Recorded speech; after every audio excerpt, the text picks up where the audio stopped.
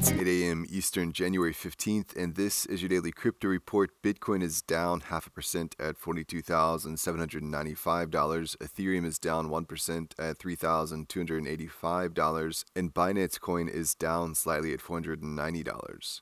Those leaders by market cap. Top gainers in the last 24 hours, Metis up 20%. Today's episode is brought to you by the digital marketplace Ungrocery. If you've ever thought about who your food comes from, Ungrocery is the place to shop. Join the food people online at ungrocery.com. Well, Crocs Shoes has filed for a trademark that would bring its brand into the world of NFTs. They filed a claim on an intent-to-use basis, indicating they're actively looking to deploy NFTs. In a similarly timed earnings call, executives talked about the company's digital-first focus in its earnings, but made no mention of NFTs directly. Well, not just Binance now, but Bitfinex customers in Ontario are also losing access, with the exchange telling customers to withdraw all their funds on or before March the 1st.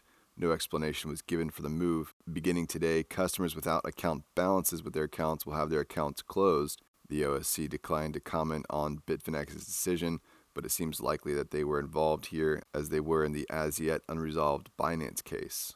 Well, Tether has put the freeze on 3 addresses holding over $160 million of USDT stablecoin on the Ethereum blockchain. The 3 accounts will now not be able to move their funds. A Tether spokesperson said that the move was due to a request from law enforcement and that they were unable to disclose any further details. In total, Tether has blacklisted 563 addresses on the Ethereum blockchain since November of 2017, recently freezing an address with over $1 million in USDT just late December. Well, a federal judge has ruled that the SEC must surrender the Hinman email on Ether to Ripple, saying the former SEC official's speech is not protected by agency privilege. The ruling is part of the ongoing Ripple SEC lawsuit that's seen Ripple's price and growth stunted due to the SEC campaign against them. Ripple General Counsel said, "We will continue to aggressively defend this case, and we remain optimistic that resolution to this case will provide much-needed clarity within the industry."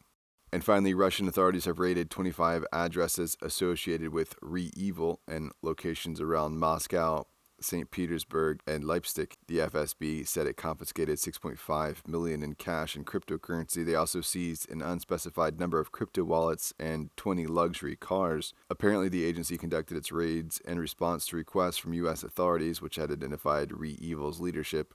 Russia's ecosystem of cyber gangs, especially those focused on ransomware, have become a central issue in relations between the U.S. and Russia over the past year.